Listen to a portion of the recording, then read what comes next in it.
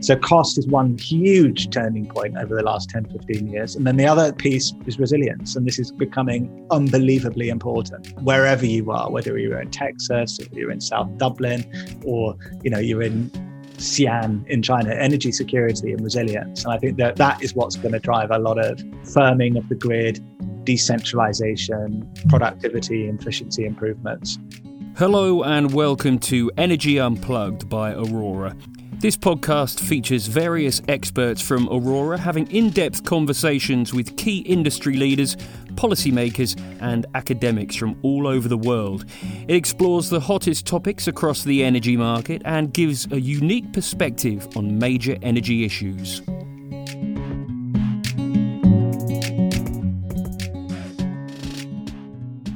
Welcome to Energy Unplugged. I'm John Feddersen, co-founder and chief executive of Aurora.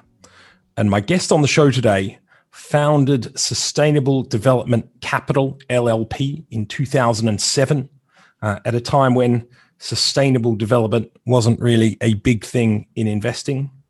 He's deployed billions of dollars in sustainable infrastructure, broadly speaking, well beyond just the narrow power generation field. He studied modern history at Oxford. My guest on the show today is Jonathan Maxwell, CEO of SDCL LLP. Welcome, Jonathan. Great. Thank you so much for having me, John. Yeah, we're delighted to have you here. I'd like to start with your personal history a little bit. And the first question that springs to mind is why? So as I said in the intro, you started a business focusing on sustainable development capital in 2007. Yeah. Why, first of all, why did you start your own business at that point in time? What was the motivation for doing something on your own in general? And also why focus on sustainable investing more broadly? For the few years before I started the business, I had a fantastic opportunity, actually, John. I worked at HSBC Infrastructure and really got to understand the infrastructure investment business. In fact, also got to understand the interface between infrastructure and the capital market quite intimately because back then in 2005-06, infrastructure investing was all about private equity infrastructure. Whereas after I left HSBC, it was actually in the public market. So my one of the things I did was actually ran the IPO of HSBC's infrastructure portfolio to create Europe's first main market listed infrastructure investment company. So I had a fantastic experience of working with HSBC Infrastructure. The team is now trading as Infrared, and it was really extremely formative. And I'm grateful to all of them actually for my education there. But one of the things hugely influential now across Europe, certainly. Yes, the legacy continues. Yeah, no, I think it was tremendously settled, and it was built on the solid foundations that they laid back then. I suppose, having said that, in the year or so after the infrastructure flotation, I had an amazing opportunity. Candidly, again, 2006 was when we got the IPO of HSBC Infrastructure Company, or HICL, done. China, as you might remember, had been in the World Trade Organization for 5 years only by then, whereas HSBC had been in China for 140 years continuously. Yep. And we had an interesting idea, which was to do a real estate investment program, in fact, investment fund for China. How on earth, you ask, did that get me into the sustainable infrastructure? It was on my mind. Yeah, it was on my mind. Yes. Well, what was so fascinating about the process, and I sort of flew to China and I spent a lot of time in a lot of cities in China and found, for one reason or another, that environmental degradation was just staring me in the face. So you'd go to Beijing and the sky was pink, and it's because of all the deforestation and dust blowing in from the Mongolian desert. You'd go to Shanghai and you couldn't see down the street, but then it was because of construction dust. You'd go to, whether it's either of those two cities or anywhere else, and trees had died of thirst off the avenues because the aquifers were depleted. So this concept of where the environment interfaces with infrastructure and real estate really hit me very, very hard in 2006-07 on my business journey through China, candidly. And what struck me was unless we manage what I started to describe as environmental infrastructure rather than the social and economic infrastructure that I'd been used to dealing with, unless we manage our environmental infrastructure effectively and efficiently, then actually the impact on our economy, let alone our health, is going to be potentially catastrophic. So this was sort of the big, strangely enough, although all the real estate investments at the time were very successful, the big takeaway for me was, my goodness, if we, there's this, this is really like looking into the future. This is what happens if you don't manage your environmental assets and environmental infrastructure. And this is not a criticism of China either, because in 2006, the 11th five-year plan, actually for China, completely understood this, understood the impact of environment on economic GDP, and stated probably to this day the most progressive policies on energy efficiency and environmental infrastructure investment that have really ever happened. So I came back to the bank at HSBC. I had got a great idea. I said, let's create a dedicated division to focus on environmental infrastructure. And they said, Jonathan, it's a great idea, but we're not ready yet. I said, well, to answer your question, John, I am. So completely naively, I came on very friendly terms and still extremely good friends with everybody there. But said, look, I'd like to start my own firm to focus on environmental infrastructure. And I did it. And you're right, 2007, sustainability or sustainable investing, although renewables was already a very sophisticated market, the concept. Even in 2007, do you think? Oh, yeah, definitely. Mm-hmm. I would say that already you're getting levels of financial sophistication into the market for sure. So I felt that there was a market there, but I also saw that there were gaps, and I'll come on to them. Our focus on energy efficiency and decentralization and so on, which 13, 14 years later, there are still gaps, which is interesting. But, that's why I started the business. It's why I started Sustainable Development Capital. And because of the nascence of the industry, candidly, it's why the name Sustainable Development Capital was so easy to acquire back in 2007. You couldn't do that now. You have to come up with something far more off-piste. So just and like roughly speaking, it's interesting. One of the most interesting things I heard you say then is that the industry was reasonably developed as you saw it in 2007. Yet at the moment, even today, it seems like you feel like there's some white space. And it's crowding, but there's white space. In terms of let's just say we were kind of 10% of the way along the journey to like mature markets for sustainable good, sustainable infrastructure everywhere. Yeah. And there's some sort of utopia 100% of the way there. Presumably we're not there yet. And how far along the journey do you think we are? We could do it in terms of years, maybe. If how far are we from this utopia of I don't know. Everything's being measured accurately. Environmental goods are being commoditized and valued for the social good they provide. Well, look, you've made one answer to the question is that we've had a bit of a policy earthquake in Europe, at least, right? Which is that the European Commission has now said that they want to be not 80-90%, but carbon neutral, right, by 2050. So let's put a date on that and have a look at the next 30 years. And let's be optimistic for a second that, that's achievable, and it's going to take a sort of very fundamental shift in methods and so on. How far are we along the way? I think we should really acknowledge that we've done more than we're accused of so far. I think there is a quite a sophisticated, cost competitive renewable energy market. That's able to bring power onto the grid. That really has been, I talk about 2007, but you're right, the last decade really has been the turning point, or the real scaling up of that industry, and the technologies associated, not just wind farms and solar parks, but offshore and so on. So the last decade, I think, has done a great deal of good actually to bring renewables onto the grid. But the provocative side of that is most of our energy economies are still desperately inefficient. And even with the renewables penetration, you're still looking at grid efficiency, meaning the amount of energy that's generated that actually gets to the point of use on electrical grids, let alone the thermal side of the energy equation, at very low levels. So we're talking rough.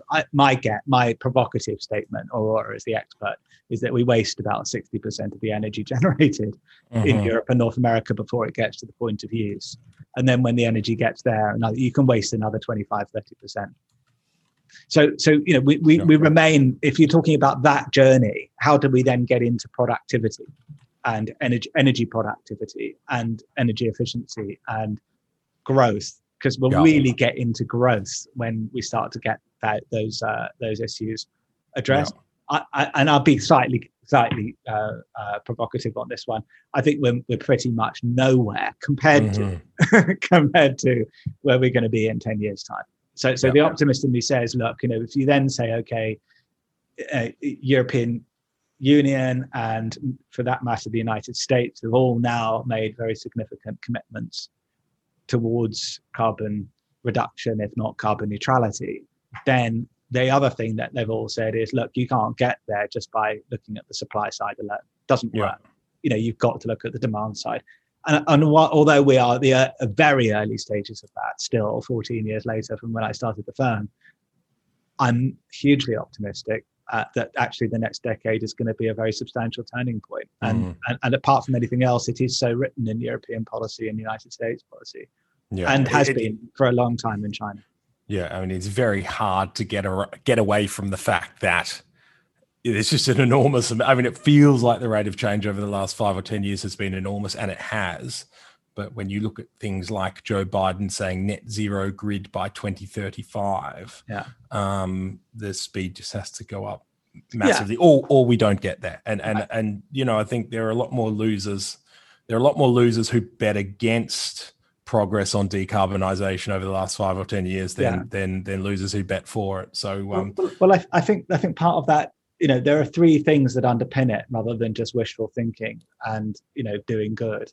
Three very, very, very important things, right? I mean, we talked about decarbonisation, but I think decarbonisation has become a political and a business imperative now. Won't go into all of that because your listeners will understand everything there.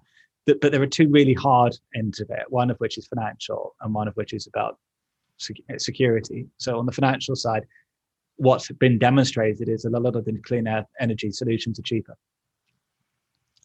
You can make the argument very easily about decentralization and efficiency, but you can also make the argument about renewable power.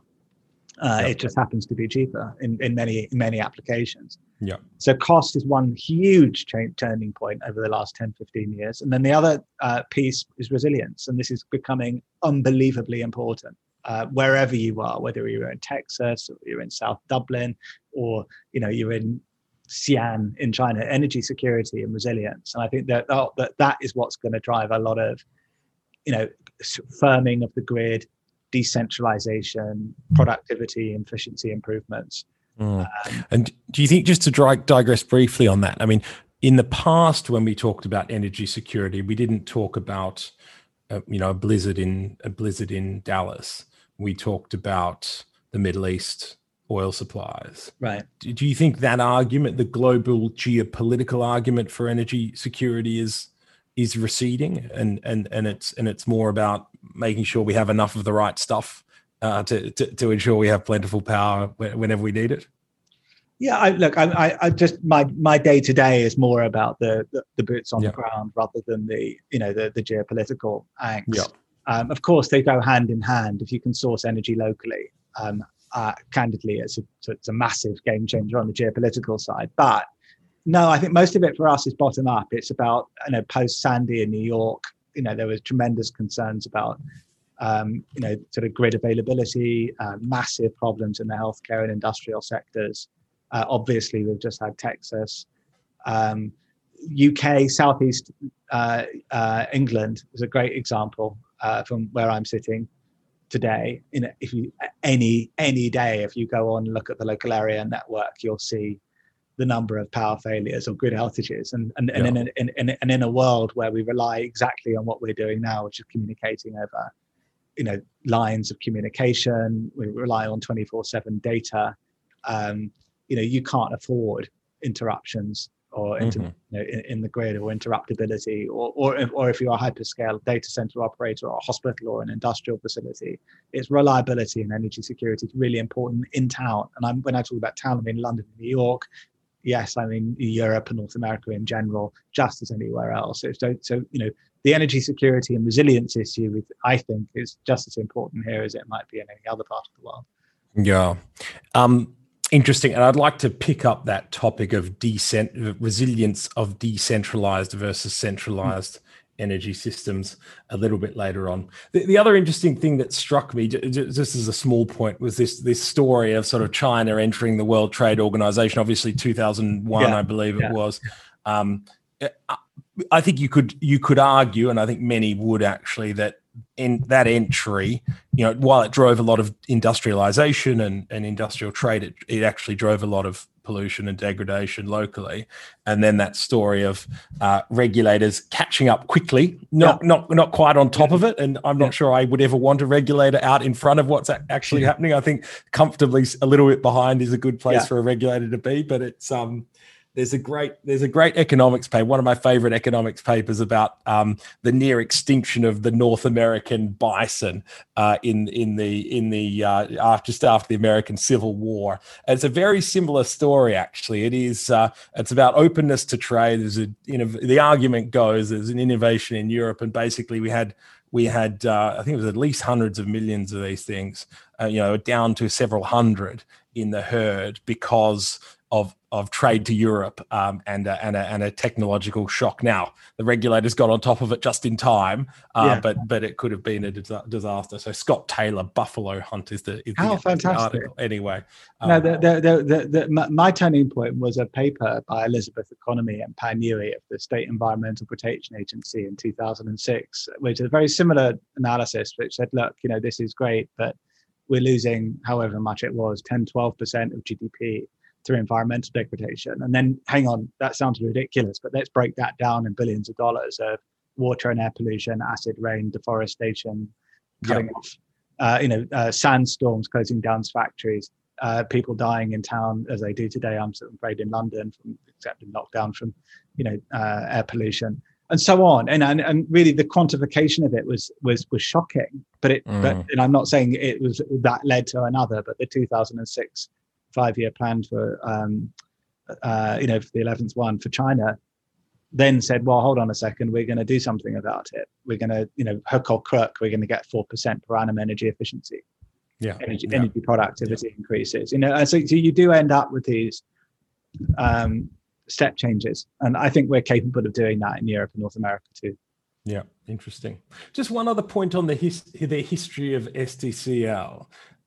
You were a newspaper editor at university. You were the editor of the Word newspaper in Oxford, and I gather you owned it at one point. Were you always an entrepreneur? Did you think you were always destined to start your own business? And I should add, you're not the first guest on this podcast to have been an editor at an Oxford University newspaper. So it seems to be part of the path to greatness in the energy sector, at least. But did you always know you were going to start something? I always have started things. Yeah, I mean, but I have to say, having said that, and I've only had 3 jobs really. I had a sort of a long stint in stockbroking, quite a decently long stint about the same time at HSBC, and then I started this place 14 years ago. But when I was at university, I set up businesses. I had a tour guide business rather than with my friends who were doing other things during the summer.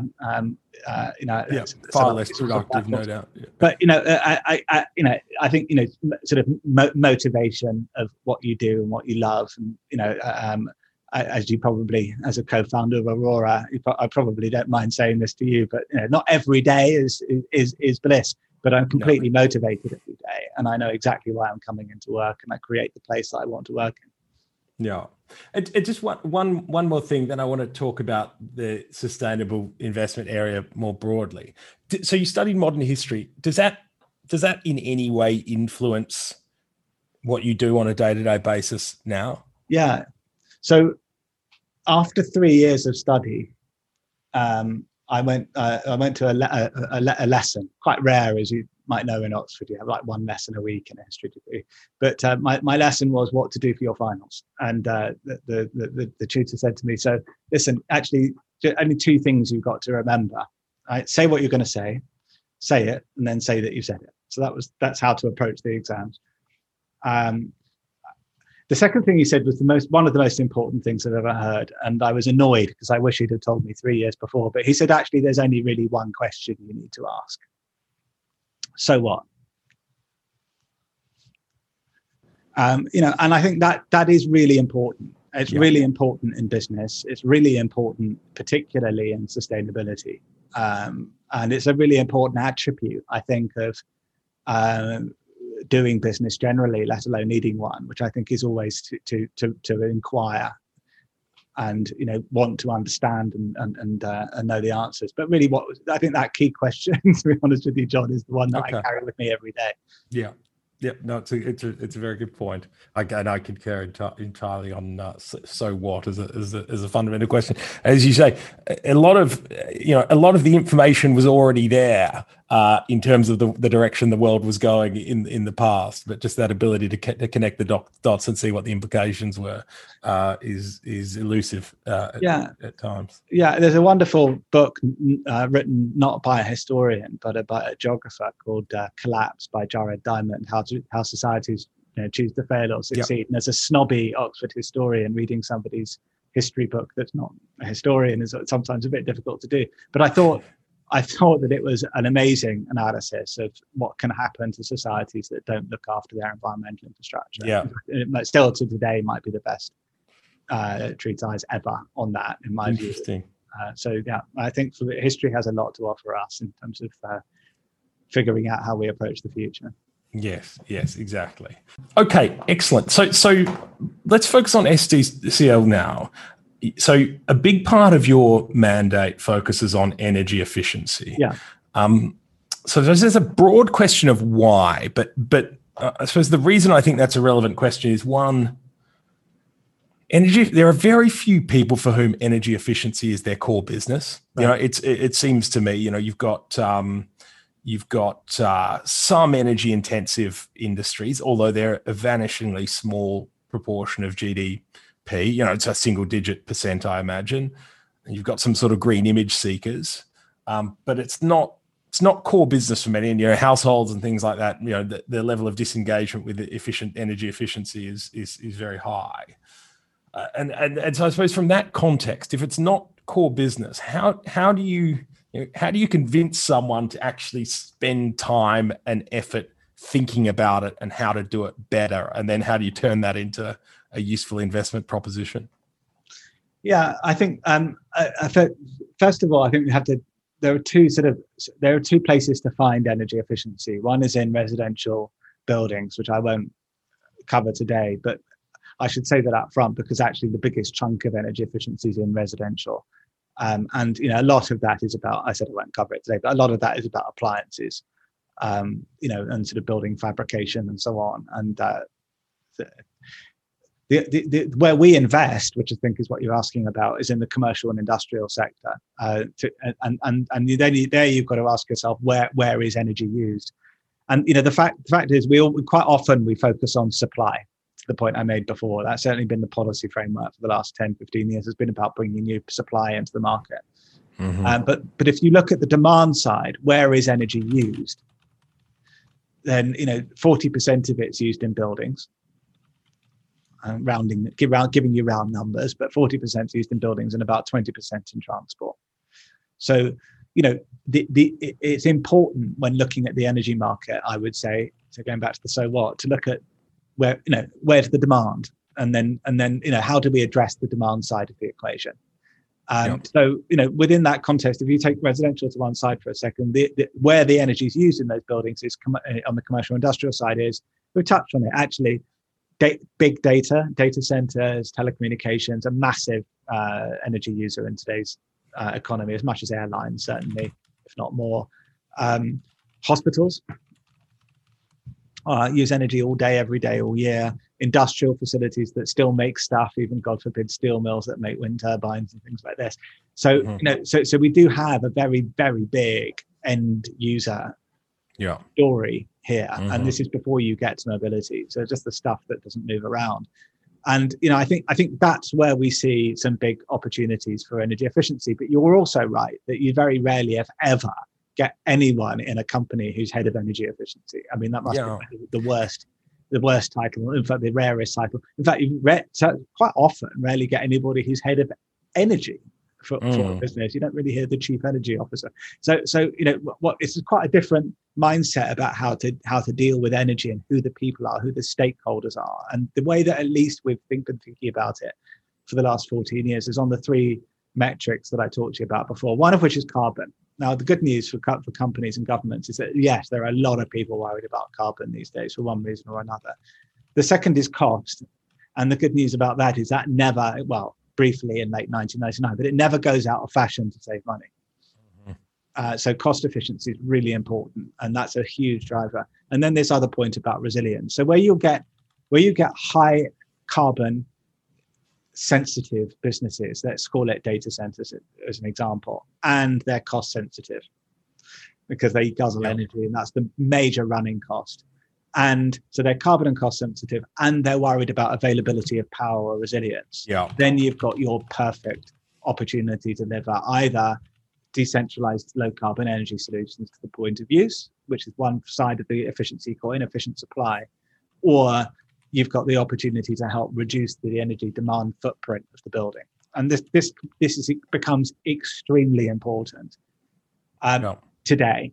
And I would say, having said that, I'm afraid if you were to measure us on our capital deployment volumes, having said all of this, these arguments have been there for the last 10, 15 years.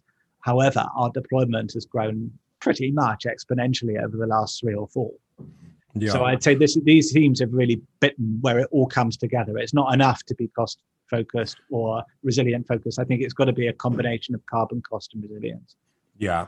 And I suspect, cost, even over the last 2 or 3 years, has become a more powerful driver here. Convincing someone to put solar panels on their roof at 250 quid a megawatt hour is a difficult game, no matter how much they want to reduce their carbon footprint, I imagine. Look, it's a really important point.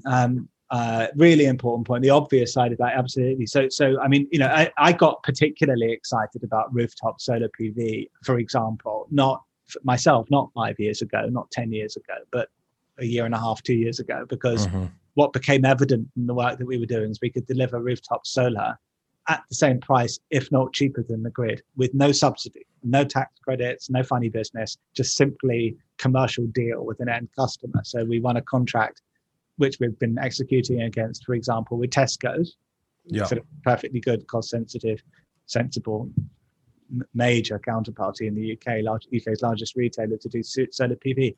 But it was what got me particularly excited about it, other than the privilege of working for Tesco's, was the opportunity to deliver sort of cost-efficient renewable power. And indeed, with this, we actually just before Christmas last year just signed our first really large rooftop solar carport and storage project in the US, or portfolio in the US, where we partnered up with Blackstone. To deliver, solar across the US on commercial and industrial properties and public sector assets. So I agree with you. I think the game has changed really quite recently on some technologies like PV, some new applications like storage.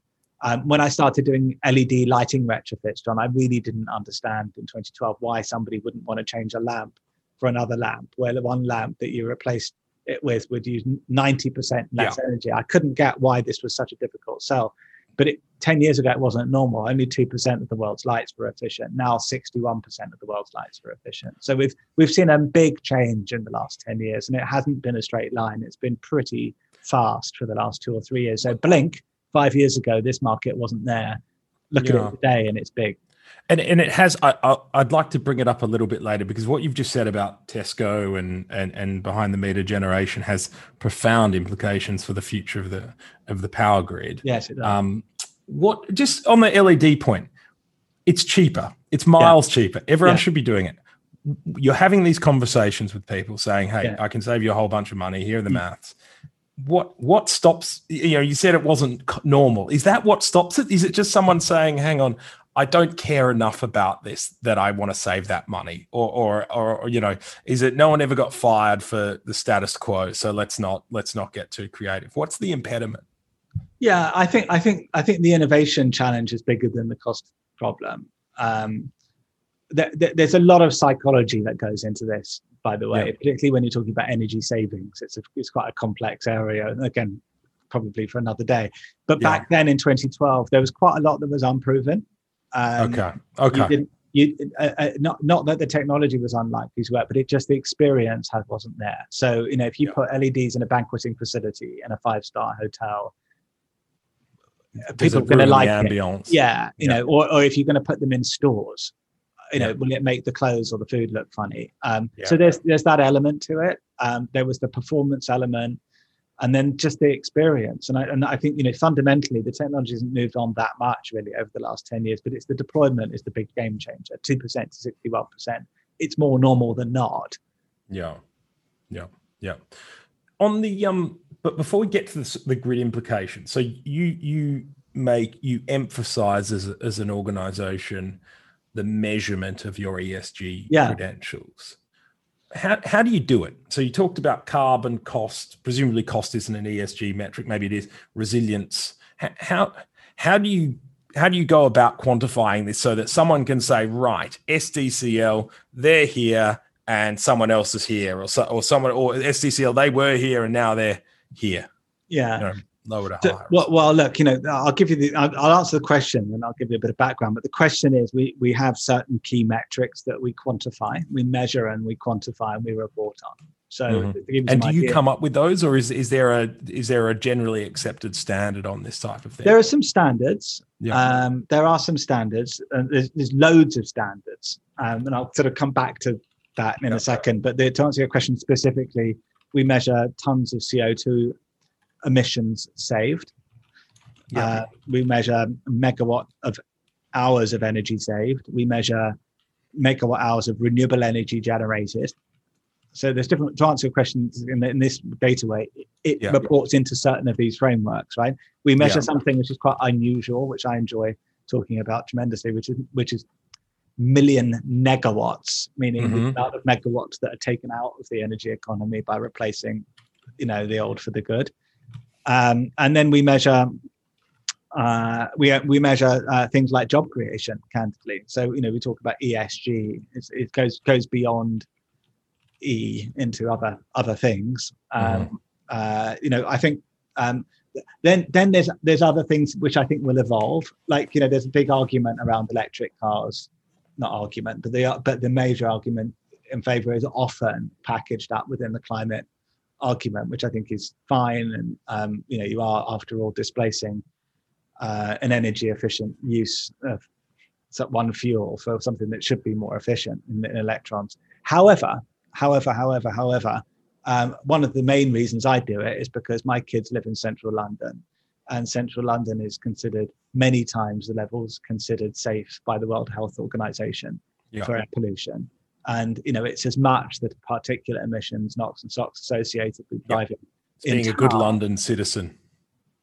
Well, it's environmental pollution. It's before you get to carbon. It's basically killing people. More people in London pre the lockdown died of premature lung disease than they did from road traffic accidents. So there's other things other than carbon that we look at and we'll get better at measuring going forward. But yes, and then on top of all of that, you've got frameworks that we report into. So UN PRI, Principles for Responsible Investment, which evolves. So the minute you think you understand it, John, you don't, because the rules will change for you the next year, which is fine. That's what it's designed to do, to keep people on their toes. But it's a constantly evolving, sort of carrot you're chasing. Sustainable development goals is something that I actually enjoy looking at and making sure that we align ourselves to. So those are some of the features that we look at in ESG. But I have to say, the last thing I would say is, this is, if it's very important to us.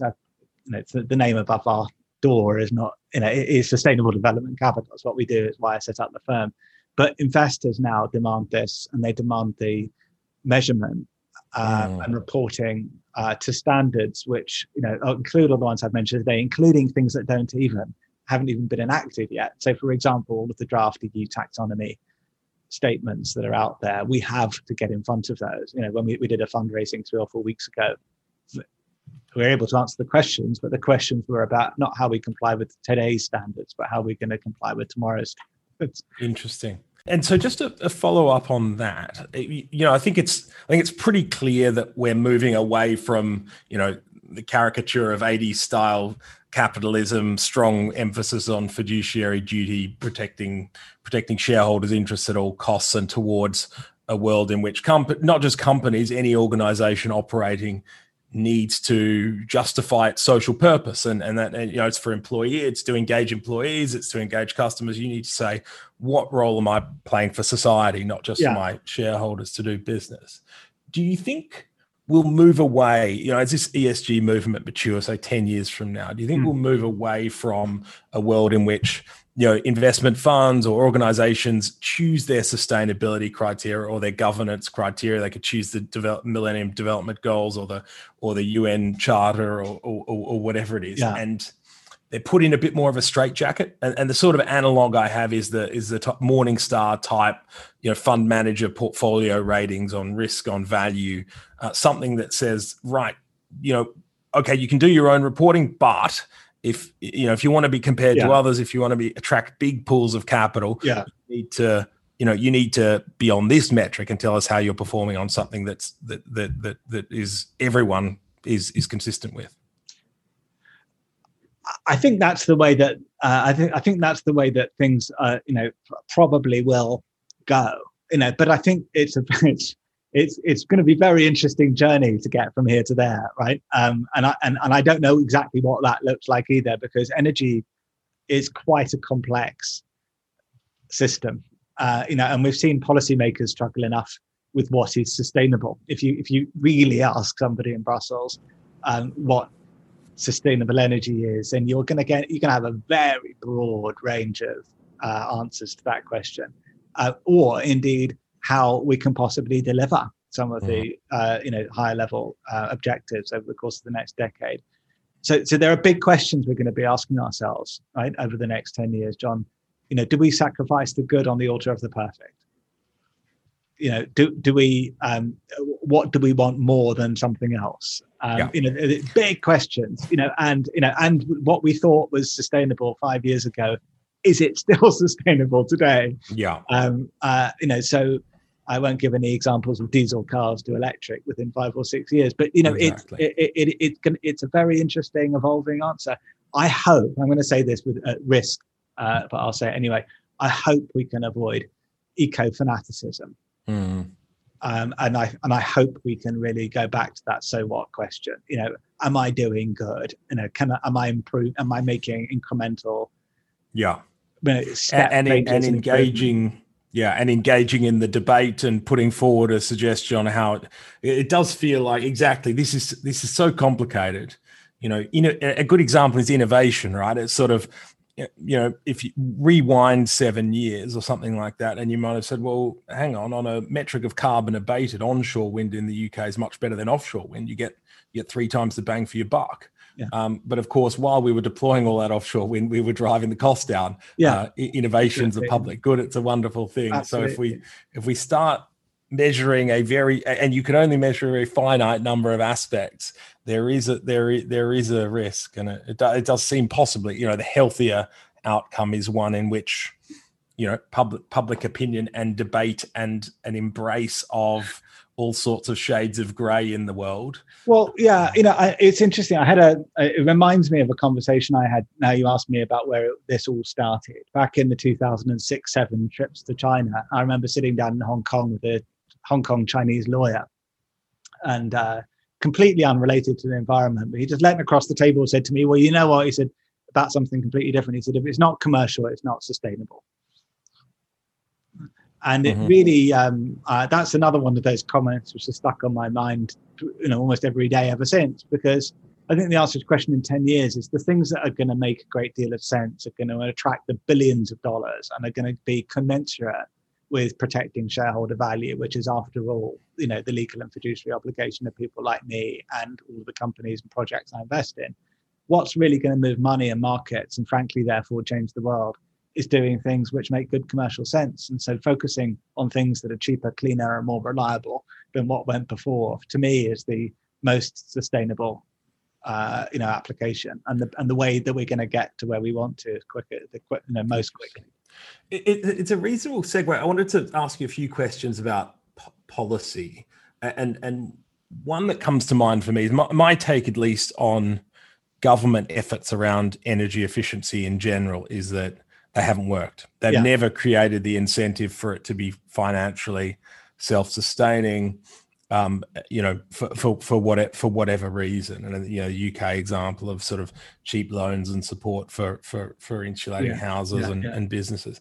Do you have a sense, and this might be an unfair question, and as you say, residential is not something we're focusing on today, but do you have a sense of what we got wrong and how we might think about fixing it in terms of, as you say, not, if 98% of focus has been on the supply side of decarbonisation, swing it back a bit more to the negawatts and the demand side. Yeah, I mean, I'm a massive optimist that in the commercial, industrial, and frankly the public sector, which is slightly ironic from what I'm about to say, it's really about organisation and deployment, because energy efficiency and decentralised energy is usually cheaper, cleaner, and more reliable than business as usual.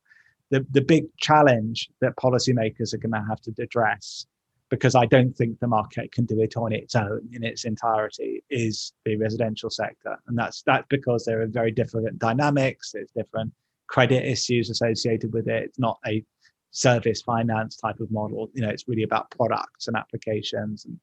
And, and there've been, now having said that, there are regulatory innovations in the US, there's things like, PACE, property assessed models. But I think what's happening now is, and it's too early to answer your question, it's why I kind of want to could have kicked the residential story a little bit a few months down the road, talk about it next year, is because this is actually what finally the policymakers in Europe are grappling with, right? So they've now said there's a massive push for buildings renovation in Europe. It's called the renovation wave. It's the largest single destination for the European Commission green post-COVID stimulus goes into this thing that nobody really understands what it is. It's the buildings renovation. But which is brilliant, because the underlying thesis is it's a bit like a moonshot, a problem we don't know how to solve yet. We've got 34 million buildings, they said, in Europe, and we're going to retrofit them for energy efficiency, and we're going to focus on this. And I think that's really, really great. And I think and the US, it'll be interesting. Really interesting, and on a state and to a certain extent federal level, the US has had these sorts of mechanisms in place to help stimulate things like solar and other forms of energy efficiency.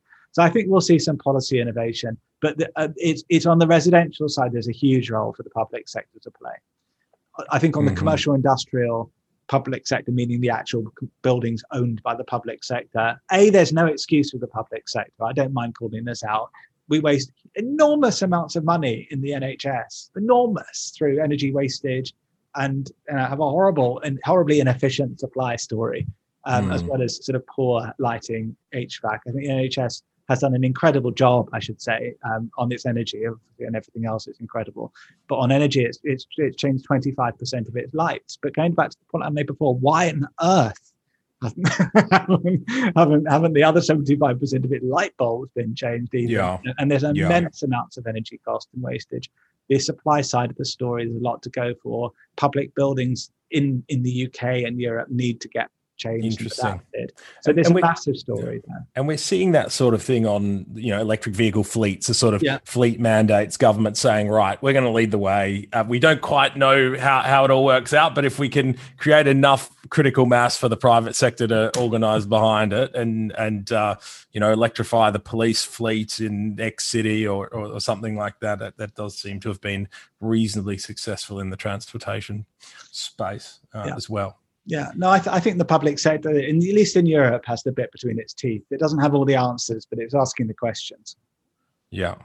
I don't think we're going to get to, just with an eye on the clock, it's been a fascinating conversation. I don't think we're going to get to what I thought we might before around what you're doing with Tesco, off-grid generation and implications for the grid of the future. Will it be centralized? Will it be decentralized? I did want to ask one other ESG question before we wrapped it up. And I saw it relates to what we were saying before about sort of letting 1,000 flowers bloom on how you define ESG. So I read recently, British American Tobacco was named one of the highest, or perhaps the highest ESG performer on the FTSE 100. Yeah.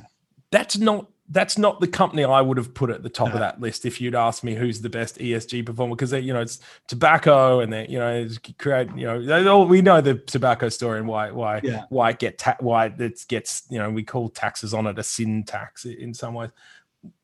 What's gone wrong? I mean, presumably they've defined their standards, and I'm sure if I were the chief executive of British American Tobacco, I would work very hard to make sure I was defining our contribution to society very well, and I'm sure they've ticked a bunch of boxes that do that. But what's gone wrong? Has anything gone wrong there, do you think, or is that the kind of the flip side of self-determination of what is in the social good?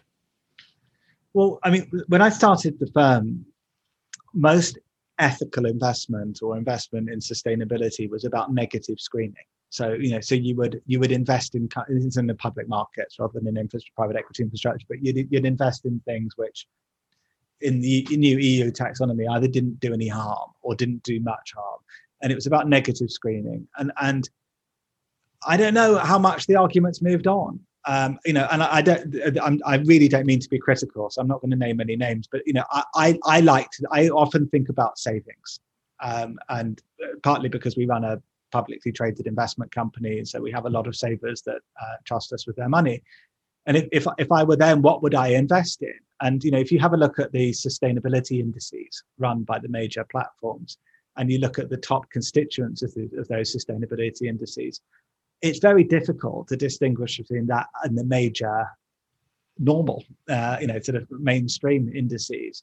And so investing in, I think what are we looking for when we're describing that kind of company? Are we looking for a company that's making an active difference and stimulating change, or are we applying old-fashioned negative screens, or are we looking at asking part of the question but not asking another part of the question? So I think, look, one of the things that happened within the 10-year period we talked about, to this nirvana where you end up with the Morningstar A rating and everything's perfect and wonderful and sort of kosher for Pesach. In the meantime, I think what's going to happen is you're going to find a much better discrimination by investors about where they want to place their money and what they feel qualifies as a green or ESG investment. We're at a very, very immature part of the market, but I think that will mature dramatically in the next 3 to 5 years. And that's what our investors are telling us already. They're asking us very sophisticated questions. Interesting. Yeah. And arguably the fact that we're talking about British American Tobacco and its ESG rating suggests that there's the eyebrows get raised around these things, and the industry will evolve.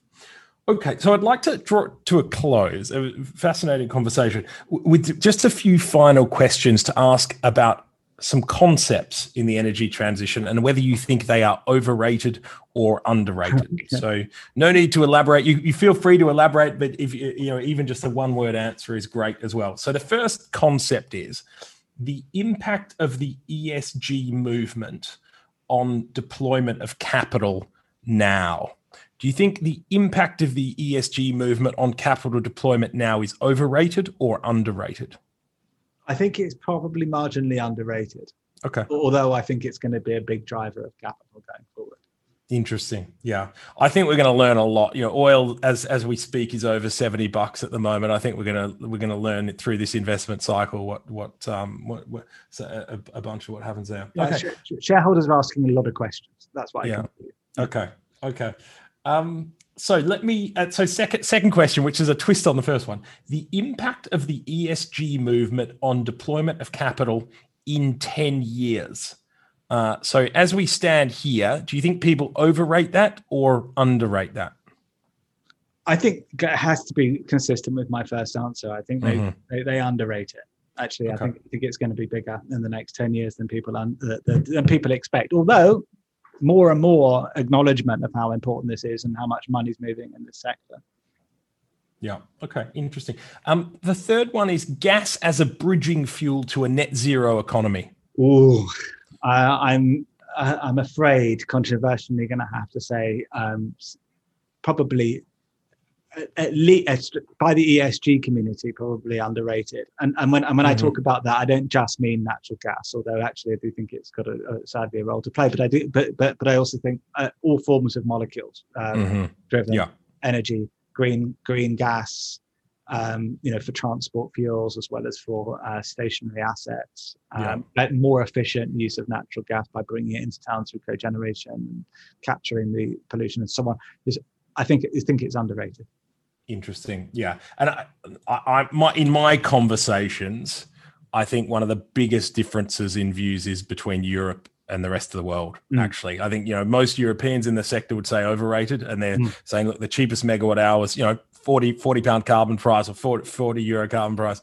The cheapest megawatt hours are renewables, and we can build plenty of them. But for power, but there's another discussion about it.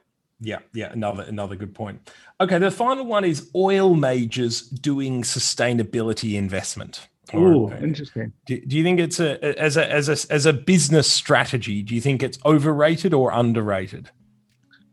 I don't know how. I'm not convinced in all cases, and I have to say that we have to be careful what I say here. Not convinced in all cases being an oil major is a competitive advantage in this industry. Yeah. Okay. There's plenty we could dig into there, but I won't because I have an eye on the time. So it's a natural time to finish. Jonathan, it was a pleasure to hear your pretty unique perspective, I think, particularly around ESG and energy efficiency, as well as a business founder. So many thanks for joining us. Wonderful to speak. Thank you so much for having me today. That was John Feddersen, co-founder and chief executive of Aurora, speaking to Jonathan Maxwell, CEO of Sustainable Development Capital, LLP. Do keep an eye on our podcast feed for more in-depth conversations with senior members of the energy industry. The best way to do this is to subscribe on whatever platform you use. Thanks for listening, and goodbye.